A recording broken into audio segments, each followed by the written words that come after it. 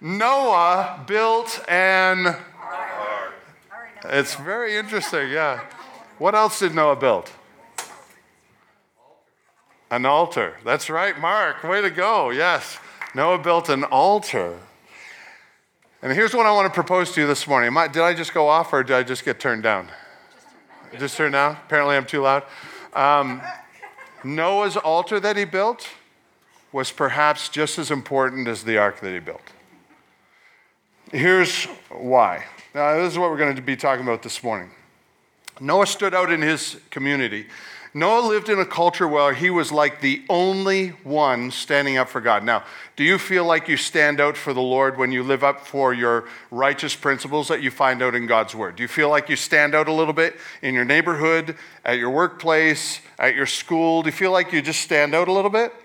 Well, the good thing about it is you can gather together with other people who are of like mind and like faith these days, present company included, and you can feel like maybe you're not that much of an oddball. Can you imagine being Noah, who lived in a culture where he literally was the only one standing out for the Lord?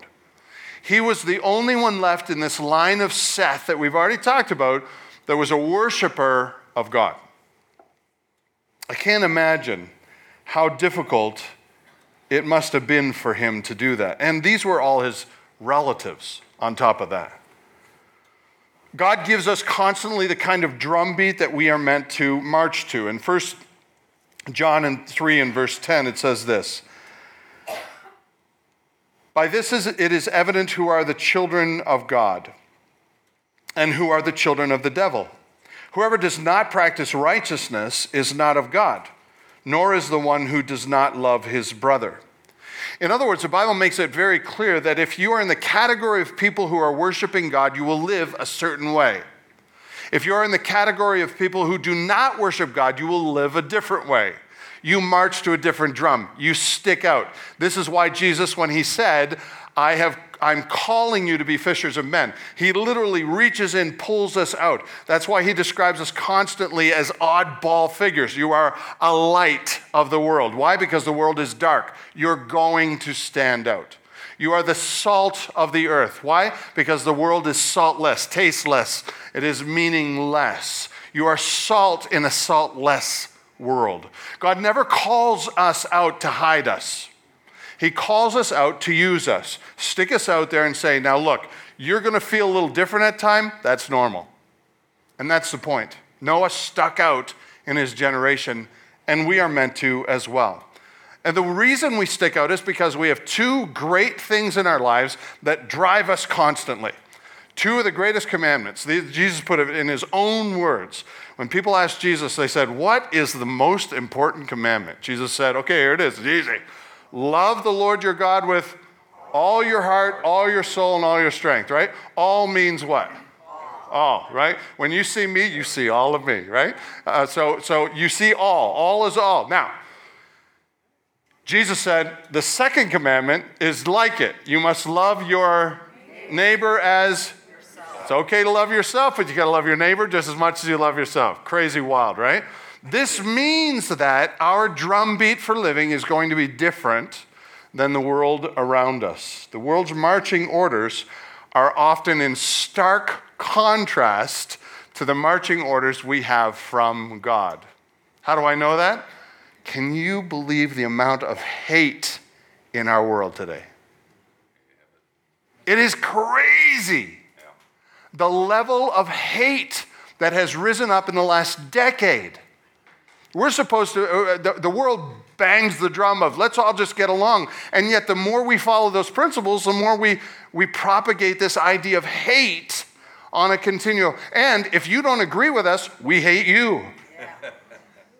Hate everywhere you look. God says, not so with you. You love those who love you. You love those who kind of like you. And you love those who don't like you, who hate you. And Jesus said, even those who treat you badly. It's good to love people who love you. That's, by the way, easy. It's really hard to love your enemies. Noah chose to be in agreement with God. When Noah got the word that the flood was coming, he said, okay, God, I'll do what you want me to do. I'm in obedience to you. I'm not going to argue with you. We already talked about that. And he was committed to his task to build an ark.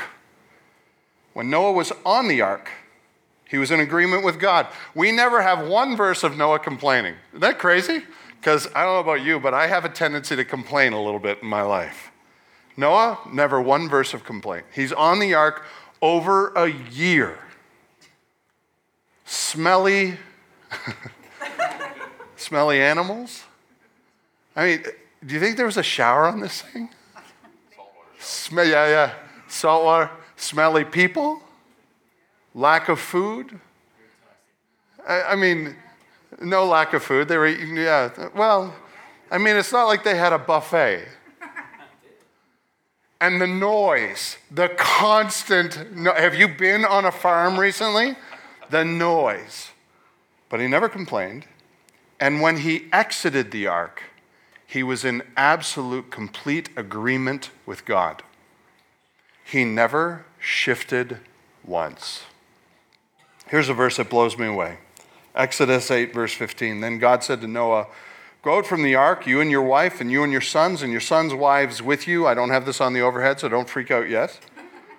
Bring out with you every living thing that is with you, all flesh, the herds, and every living creeping thing that creeps on the earth, that they may swarm over the earth and be fruitful and multiply on the earth. Then down in verse 20.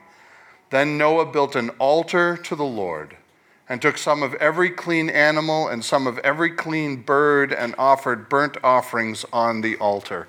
These would have been his most valuable gifts. These animals would have reproduced on the ark, so he's not killing off anything that he saved. But he is sacrificing the most valuable thing that he has to sacrifice. Why? Because there are few animals left. Noah takes these animals and he sacrifices them to God. It is a valuable sacrificial act. And I want you to know that Noah built an ark, but Noah built an altar. And here's why that's important, because no matter what happened to Noah, no matter what he had to complain about that he never did, no matter what he had to gripe about, Noah got on the ark the same way he got off. He got on the ark in obedience to God. He got off the ark in obedience to God. And the first thing he did was he made an altar and he gave a burnt offering to God. And he started a culture that I'm sure every night he prayed would finally worship God. Because the culture that didn't was now gone. Some things. Noah built an altar and worshiped despite his confinement. I want you to put on Noah's shoes just for a minute.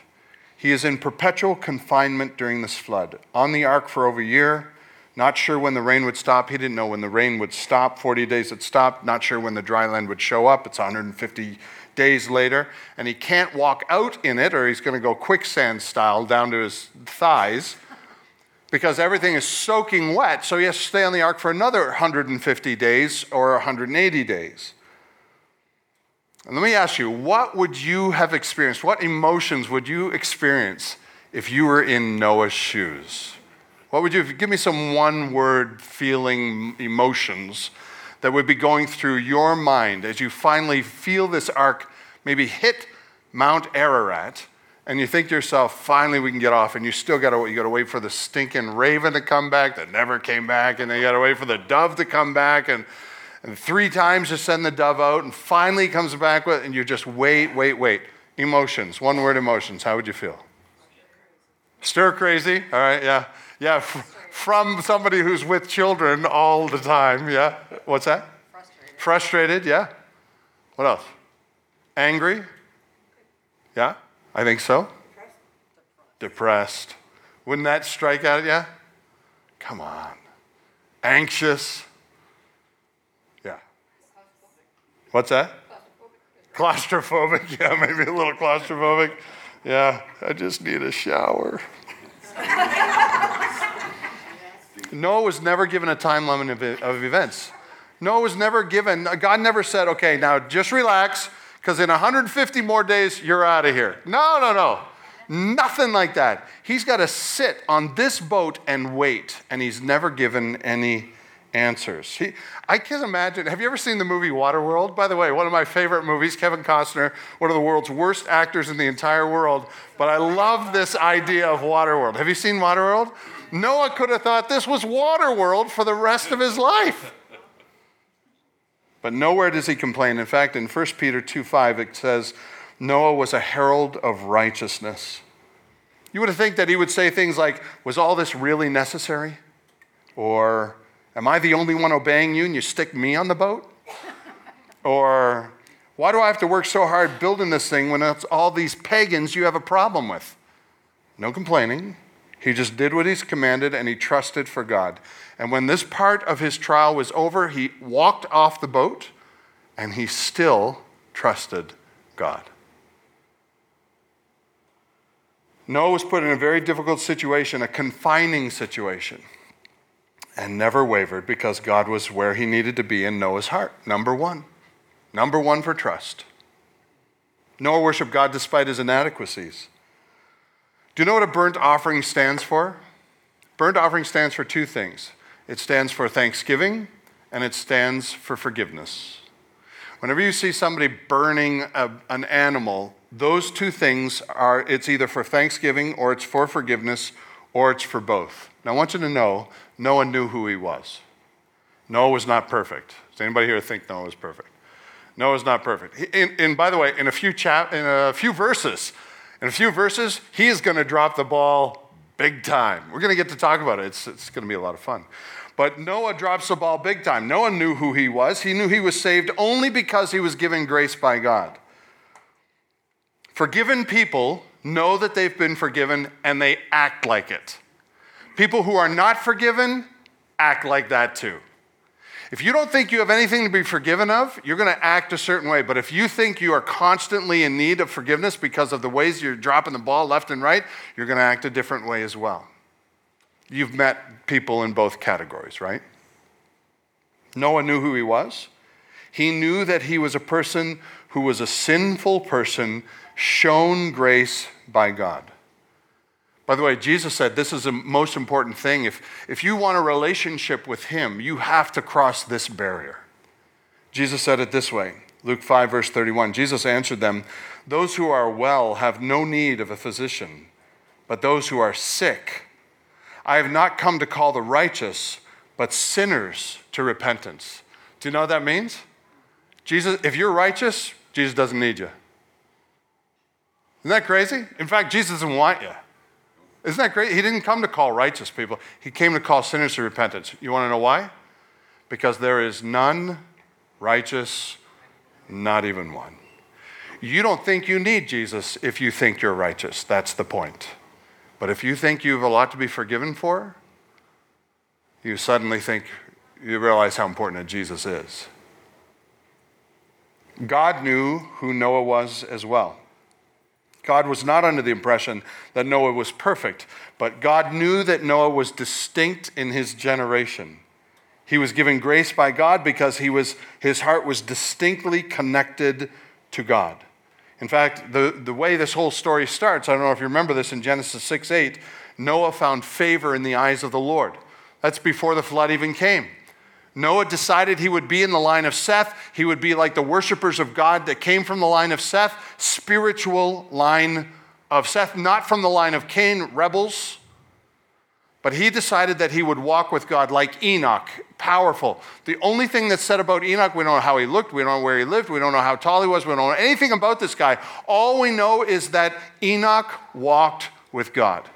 And it says the same thing about Noah. Noah walked with God. Genesis 6:9, next verse. These are the generations of Noah. Noah was a righteous man, blameless in his generation. Noah walked with God. Now, if there's none righteous, no, not one, why was Noah a righteous man? Aha, good question, right? It doesn't mean that Noah was sinless. It means that Noah knew his heart belonged to God. Noah had decided that his life would matter for God. Noah walked with God, and that's the difference.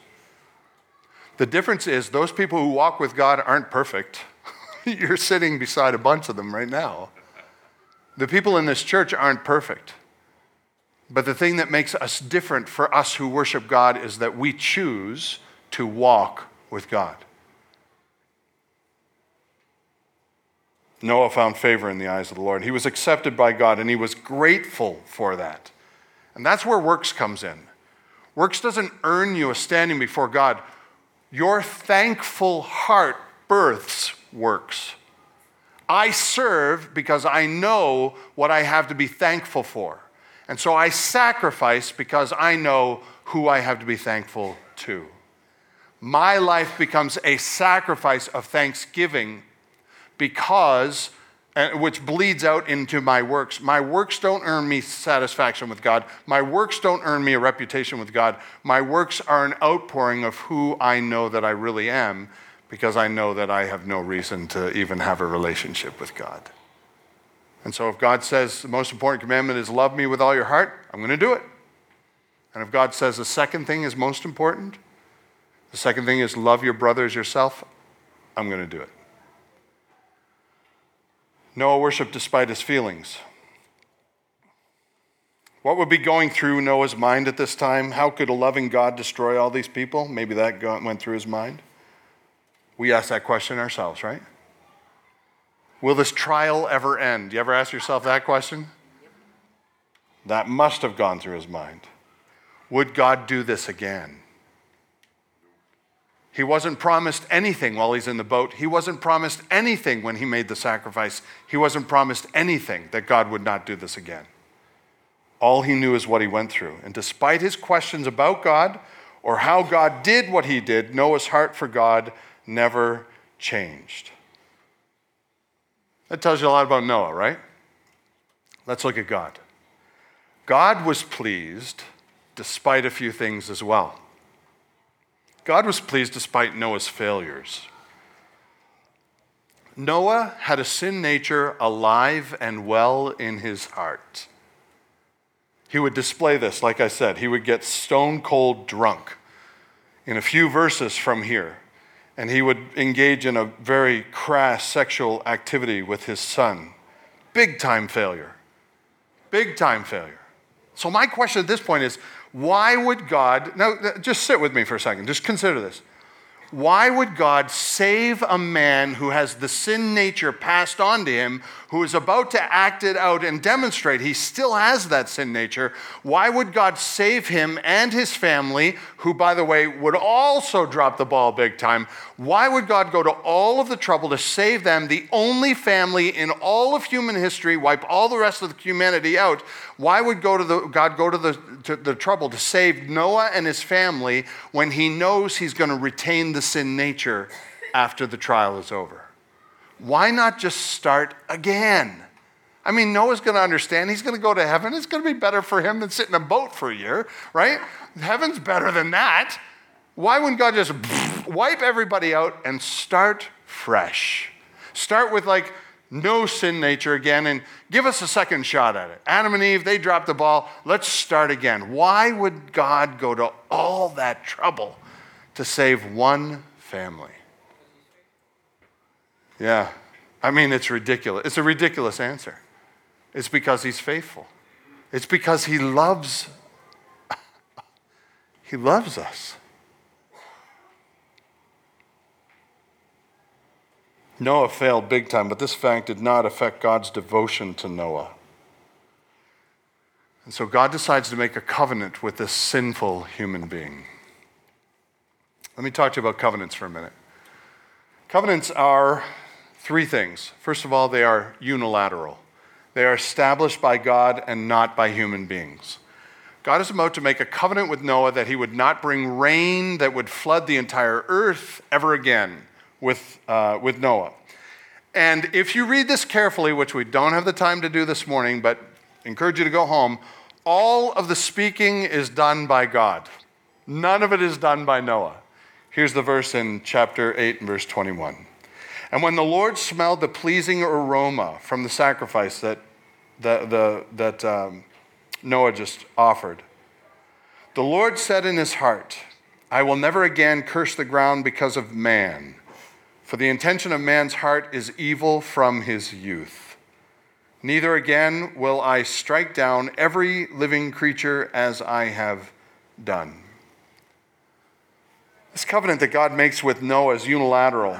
God decides and he verbally vows never to flood the earth again. He verbally blesses Noah's family. He verbally speaks the covenant out loud to Noah. You can read this, go home, it's a fun read, but all of it is on God and not on Noah. Why? Because this is a covenant and not a contract. Do you know what a contract is? A contract is something that you draft with somebody else. And you say, if you do this, then I will do this. And if I do this, then you're going to do this. That's a contract. When you get married, you do not make a contract. You make a covenant. And here's the difference. Covenant says, no matter what you do, I will do this for you. No matter how you behave, I will be this for you.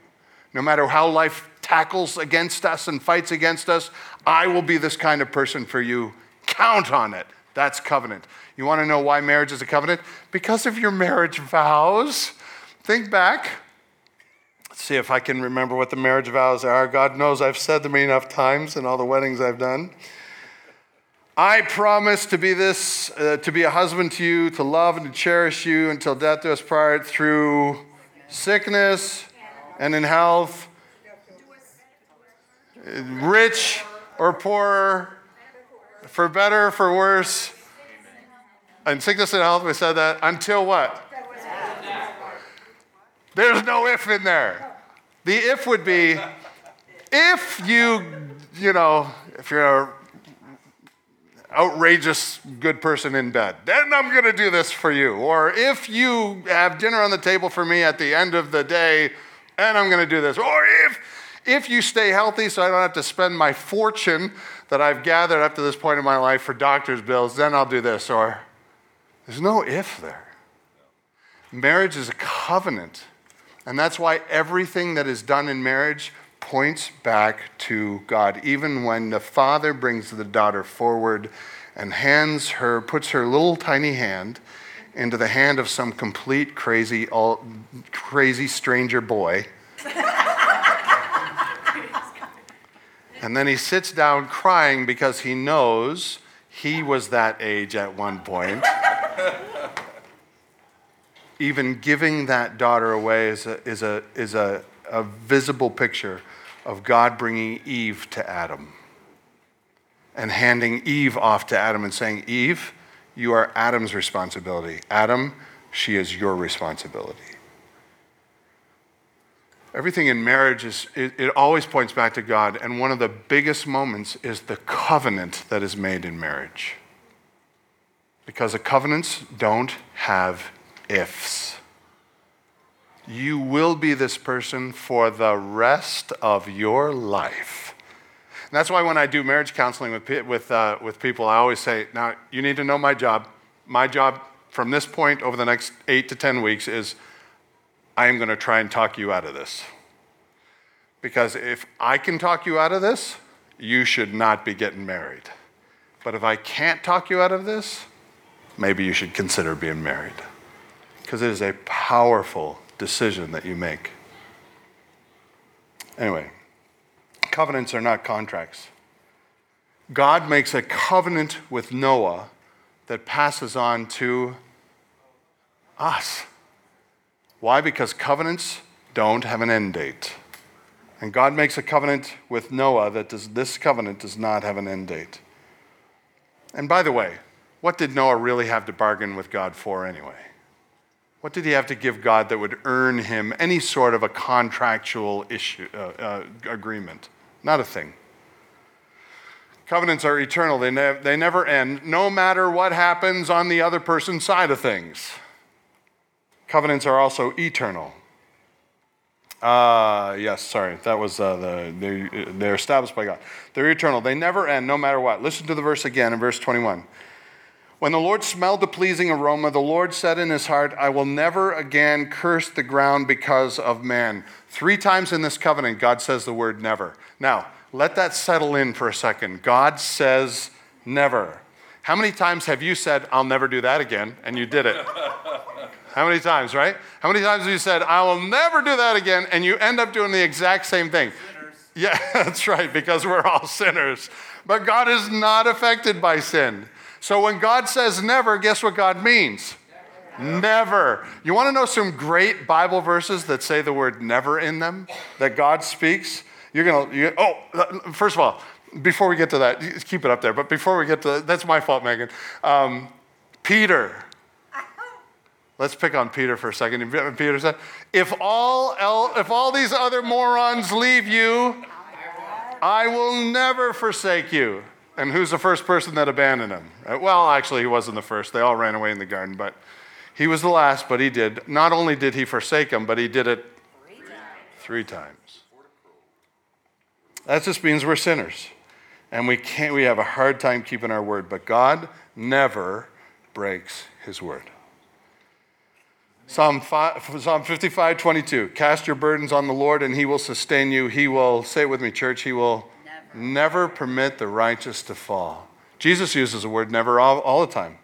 John 8:51. Truly, truly, I say to you, if anyone keeps my word, he will never see death. John 11:26. Jesus says, everyone who lives and believes in me shall never die. And when God and Jesus, when they say never, they mean never. I will never leave you nor forsake you. Hebrews 13:5.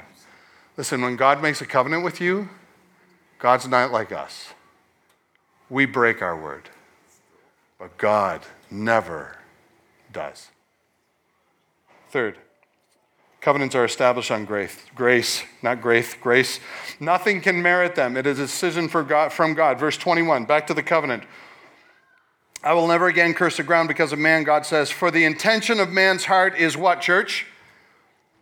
Evil from its youth. Was God under any impression that Noah was not going to be perfect? No, he knew Noah was not going to be perfect. This part of the covenant, by the way, is both humbling and comforting. It's humbling because it tells us who we are in plain terms. And who are we, church? We are sinners from our youth. Now, the world will tell you that you are born tabula rasa. Do you know what that means? Blank slate. That means that your environment or your crappy parents or your school or your crummy friends, they're all going to influence you and make you into a really crazy, whacked out individual. But God does not back that up with his theology. And nothing in Scripture backs that up either. You want to know why you do bad things? It's because you are a sinner from birth. You want to know how I know that? One of my favorite people in this church that we have here is Lil Corbin. Love Lil Corbin. Saw him roll over for the first time last year. Now he's running like crazy around the place. Corbin is not a sinner. True or false? His mother said false. Corbin struggles with sin just like we do. Why? Because it's mine, I want, need this, give me, selfish. Fortunately, we grow out of that by the time we grow up. We don't. We never do. And God is under no impression, and neither was Noah, that he was perfect, and that's why he was saved. Noah was saved because God had grace. And God loved him, and God chose to show him mercy. It's humbling because we know we are sinners from birth, but it's comforting because it tells us how God feels about us regardless of our past. Remember, God knows who you are better than you know yourself. He knows what you're capable of more than you do yourself. And he still offers you grace and love, and mercy, and forgiveness, and hope. In fact, the only reason you can love God at all is because he loved you first. We love him because he first loved us. And our hearts were only allowed to be open and accept his love because he opened the door for us. God washes us clean of our sin and chooses us to welcome us in as his children. Noah knew he was going to let God down. God knew that Noah was going to let him down. But God was determined to squelch Noah's fears. And so God made a covenant with Noah. And with that sacrifice that Noah gave, Noah continued to demonstrate his heart always belonged to God. He would be always calling on the name of the Lord. He called upon the name of the Lord before the flood arrived. He called upon the name of the Lord, making an altar after the flood was over. God knows our hearts. One of the most devastating things in my life, I'm 47 years old, 48 in a couple of days. Don't forget, Beth. My list of friends and acquaintances who have abandoned the faith grows every year. And it breaks my heart. People I grew up with and I thought, they have the strongest faith. I wish I would have faith like them. Drop the ball. They demonstrate their true colors. They abandon the faith for fame, for power, for money, or for sex. And it's usually the latter. And you've got to change your heart if you're going to buy into a different value system.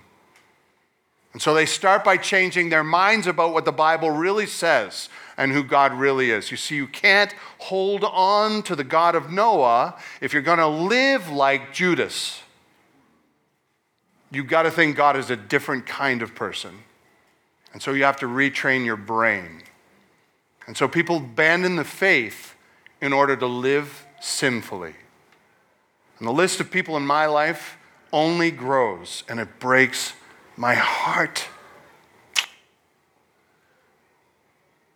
And I know I could be one of them. Given the right circumstances, given the right situations, I could fall in a heartbeat as well. But here's the difference. Those whose hearts belong to God know who they are. They know what they're capable of doing. And when they drop the ball, they run back to Jesus. They don't reinterpret Jesus. They don't reevaluate their theology. They don't buy into a less demanding theology.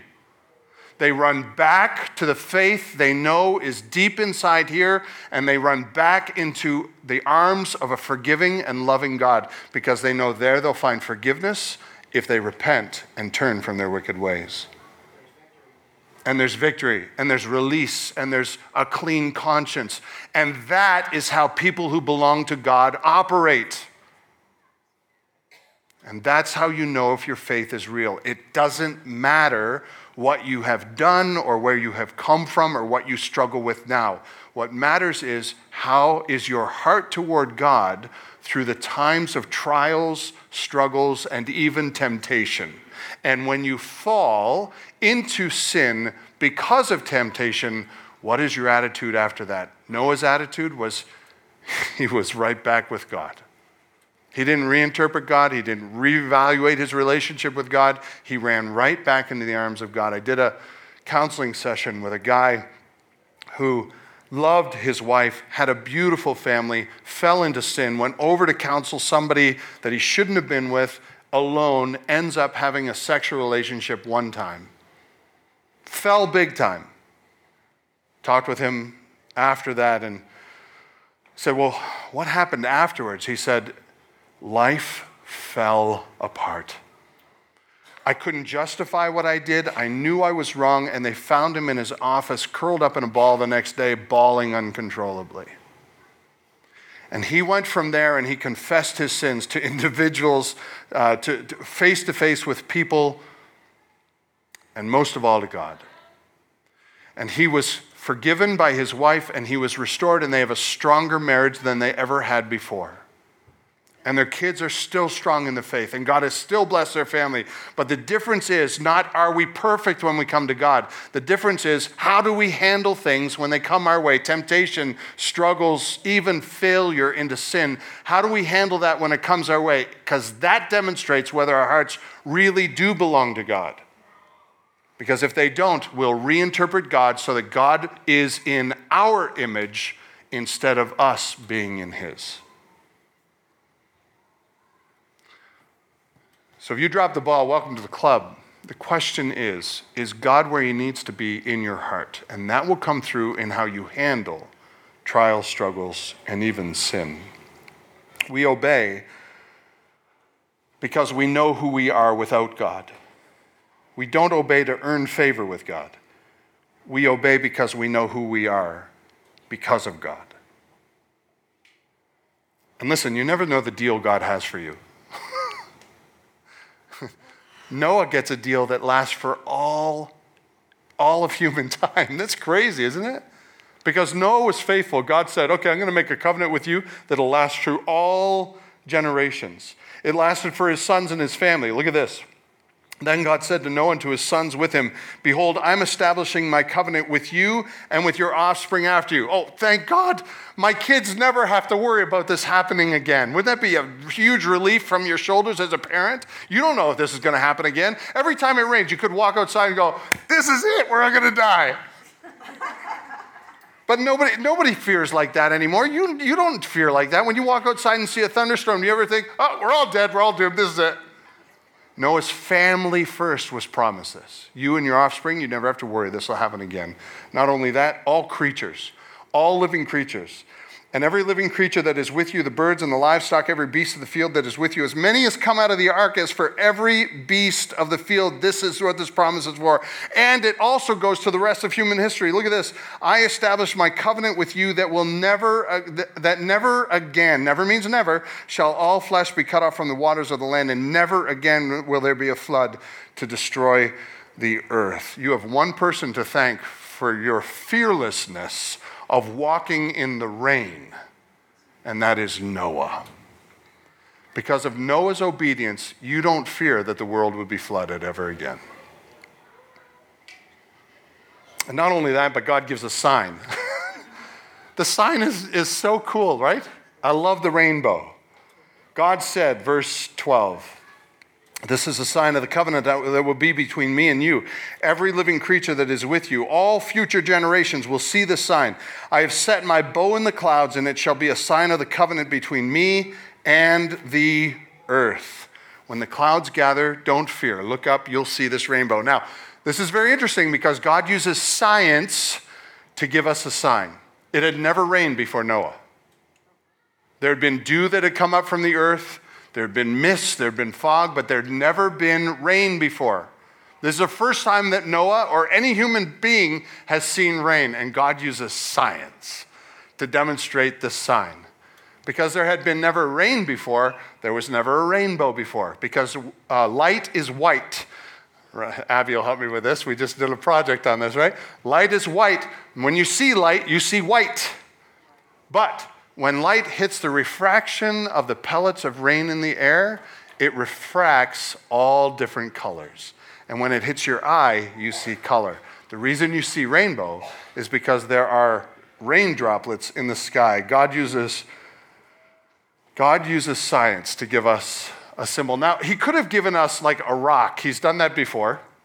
He could have given us like a sign that is like not very beautiful, but he gives us this beauty. Every time I'm driving down the road and there's a rainbow, my kids are always going, oh, there's a rainbow, there's a rainbow. Why is it a thing of beauty? Because God determined it would be.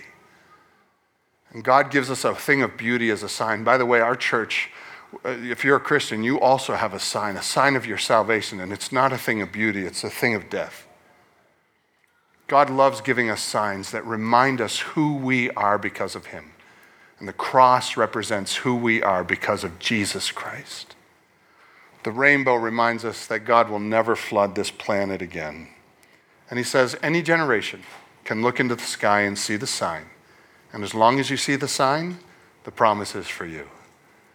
Abraham saw it, Moses saw it, Jesus saw it, every worshiper of God sees the sign, every hater of God sees the sign. And they all have the same promise. Why? Because it is a covenant, not a contract. Thanks to one man's obedience and devotion to God. Noah wasn't perfect, he was just redeemed. God could have started over, but he chose to save Noah. He loved him that much. And so, church, the message this morning is that your heart does make a difference. Your obedience does make a difference. How do we respond when the world crumbles around us? We worship. We build an altar. We sing praises to God. How do we respond when we lose our culture? We worship. We do what Noah did. How do we respond when we seem like the oddball in our generation? We still worship. We still seem odd. We worship. Worship must include a bunch of different things, but most of all, it includes forgiveness and thanksgiving. Colossians 2:6, therefore, as you receive Jesus Christ as Lord, so walk in him, rooted and built up in him, established in the faith, just as you were taught, abounding in what, church? Abounding in thanksgiving. Do you know why worship riddled with thanksgiving is so helpful for us? It reminds us that God never forgets us. It reminds us that God is a God who makes promises. It reminds us of who we are because of Jesus Christ.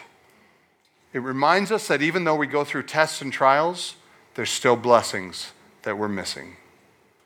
Thankful hearts bring us back to what's important, what God is doing.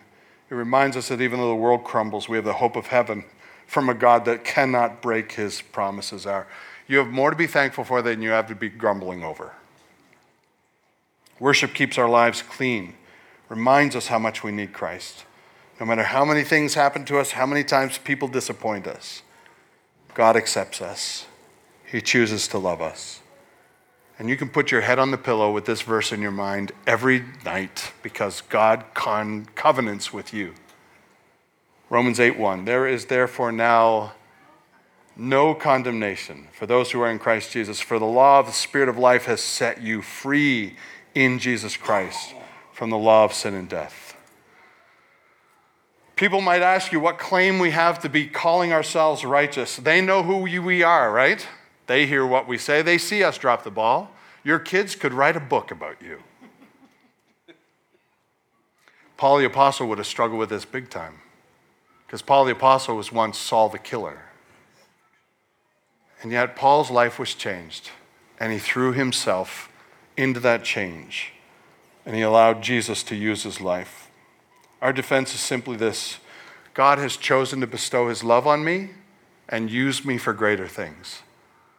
So, what do I have to bring the Lord? Not a whole lot. Why does he choose to use me? Because he's faithful. Because he's outstandingly loving. Because he's outrageously gracious. And because he has a plan for our lives. If we would only be faithful back.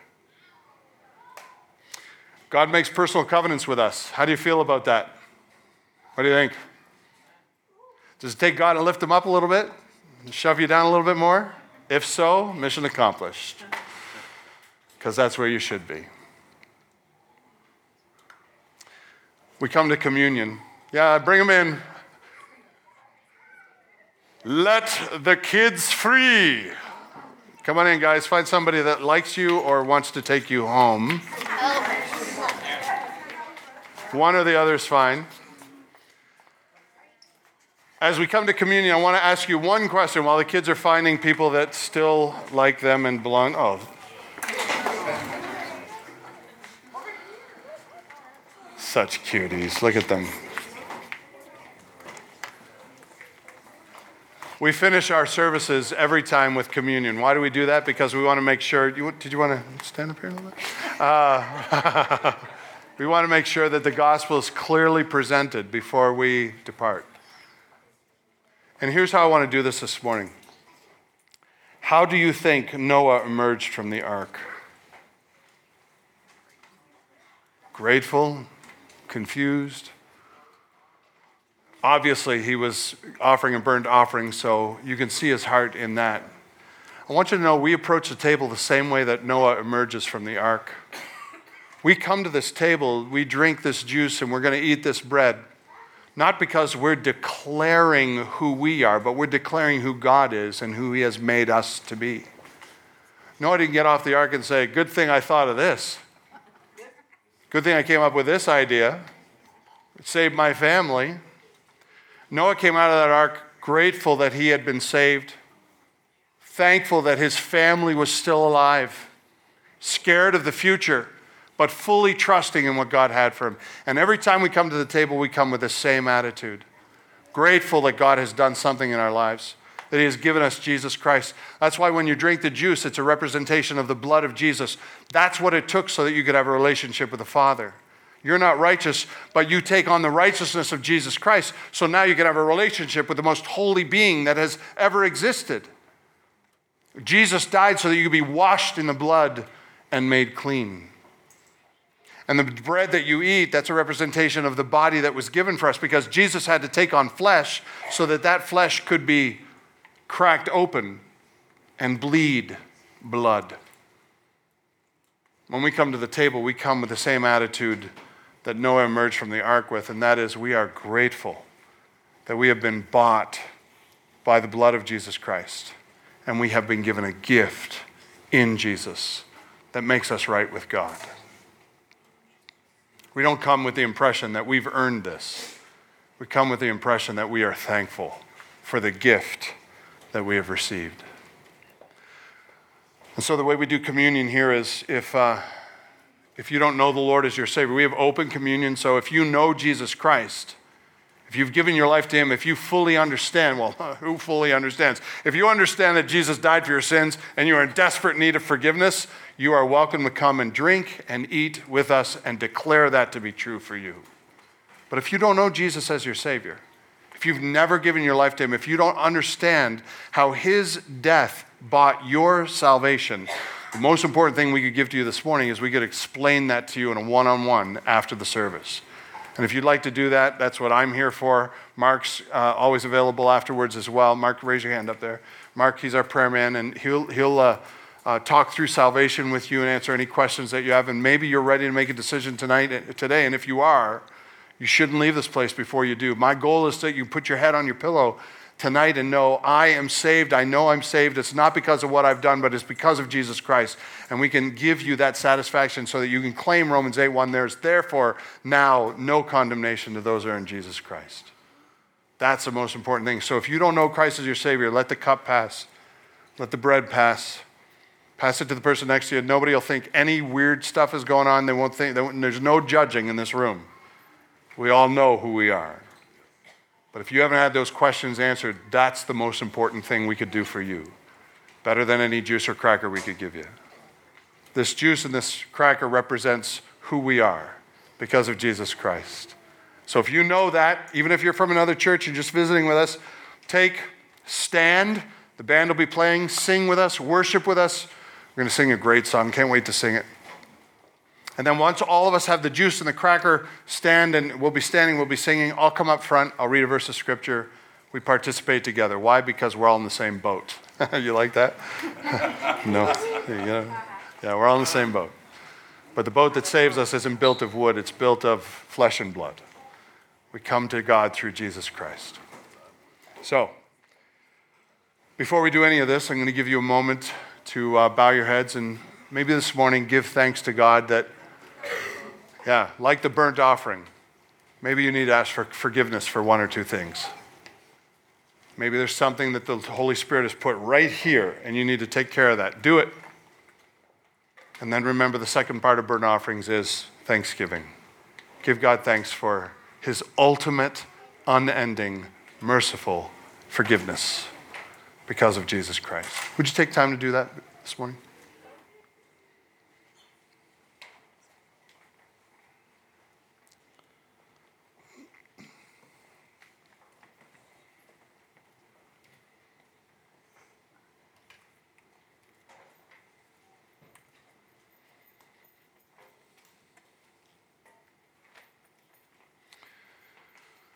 Truly, if we were to think through a list of the things we have to be thankful for, it would be unending. And if we were to create another list of all the things we have to be forgiven for, it may be even a bit longer. But because of Jesus Christ, we have been eradicated of the guilt of our sin, of the pain and penalty of our sin. You have removed that from us and you have placed it on the shoulders of your Son, Jesus Christ, who took all of it on his shoulders on the cross. and washed it away for any who would believe. You welcome them in as forgiven children of God. And so if there's anything that tops our list this morning of things to be thankful for, it is that we have been forgiven through the blood of Jesus, and we have been welcomed into the family of God. And so we give you thanks. Thank you for accepting us no matter where we've been or what we've done. Like Noah, help us to emerge from this place, from this room, as he emerged from the ark with a deeper understanding of how much we have to be grateful for. And may our lives be an altar of sacrifice every day for your glory. In Jesus' name, amen.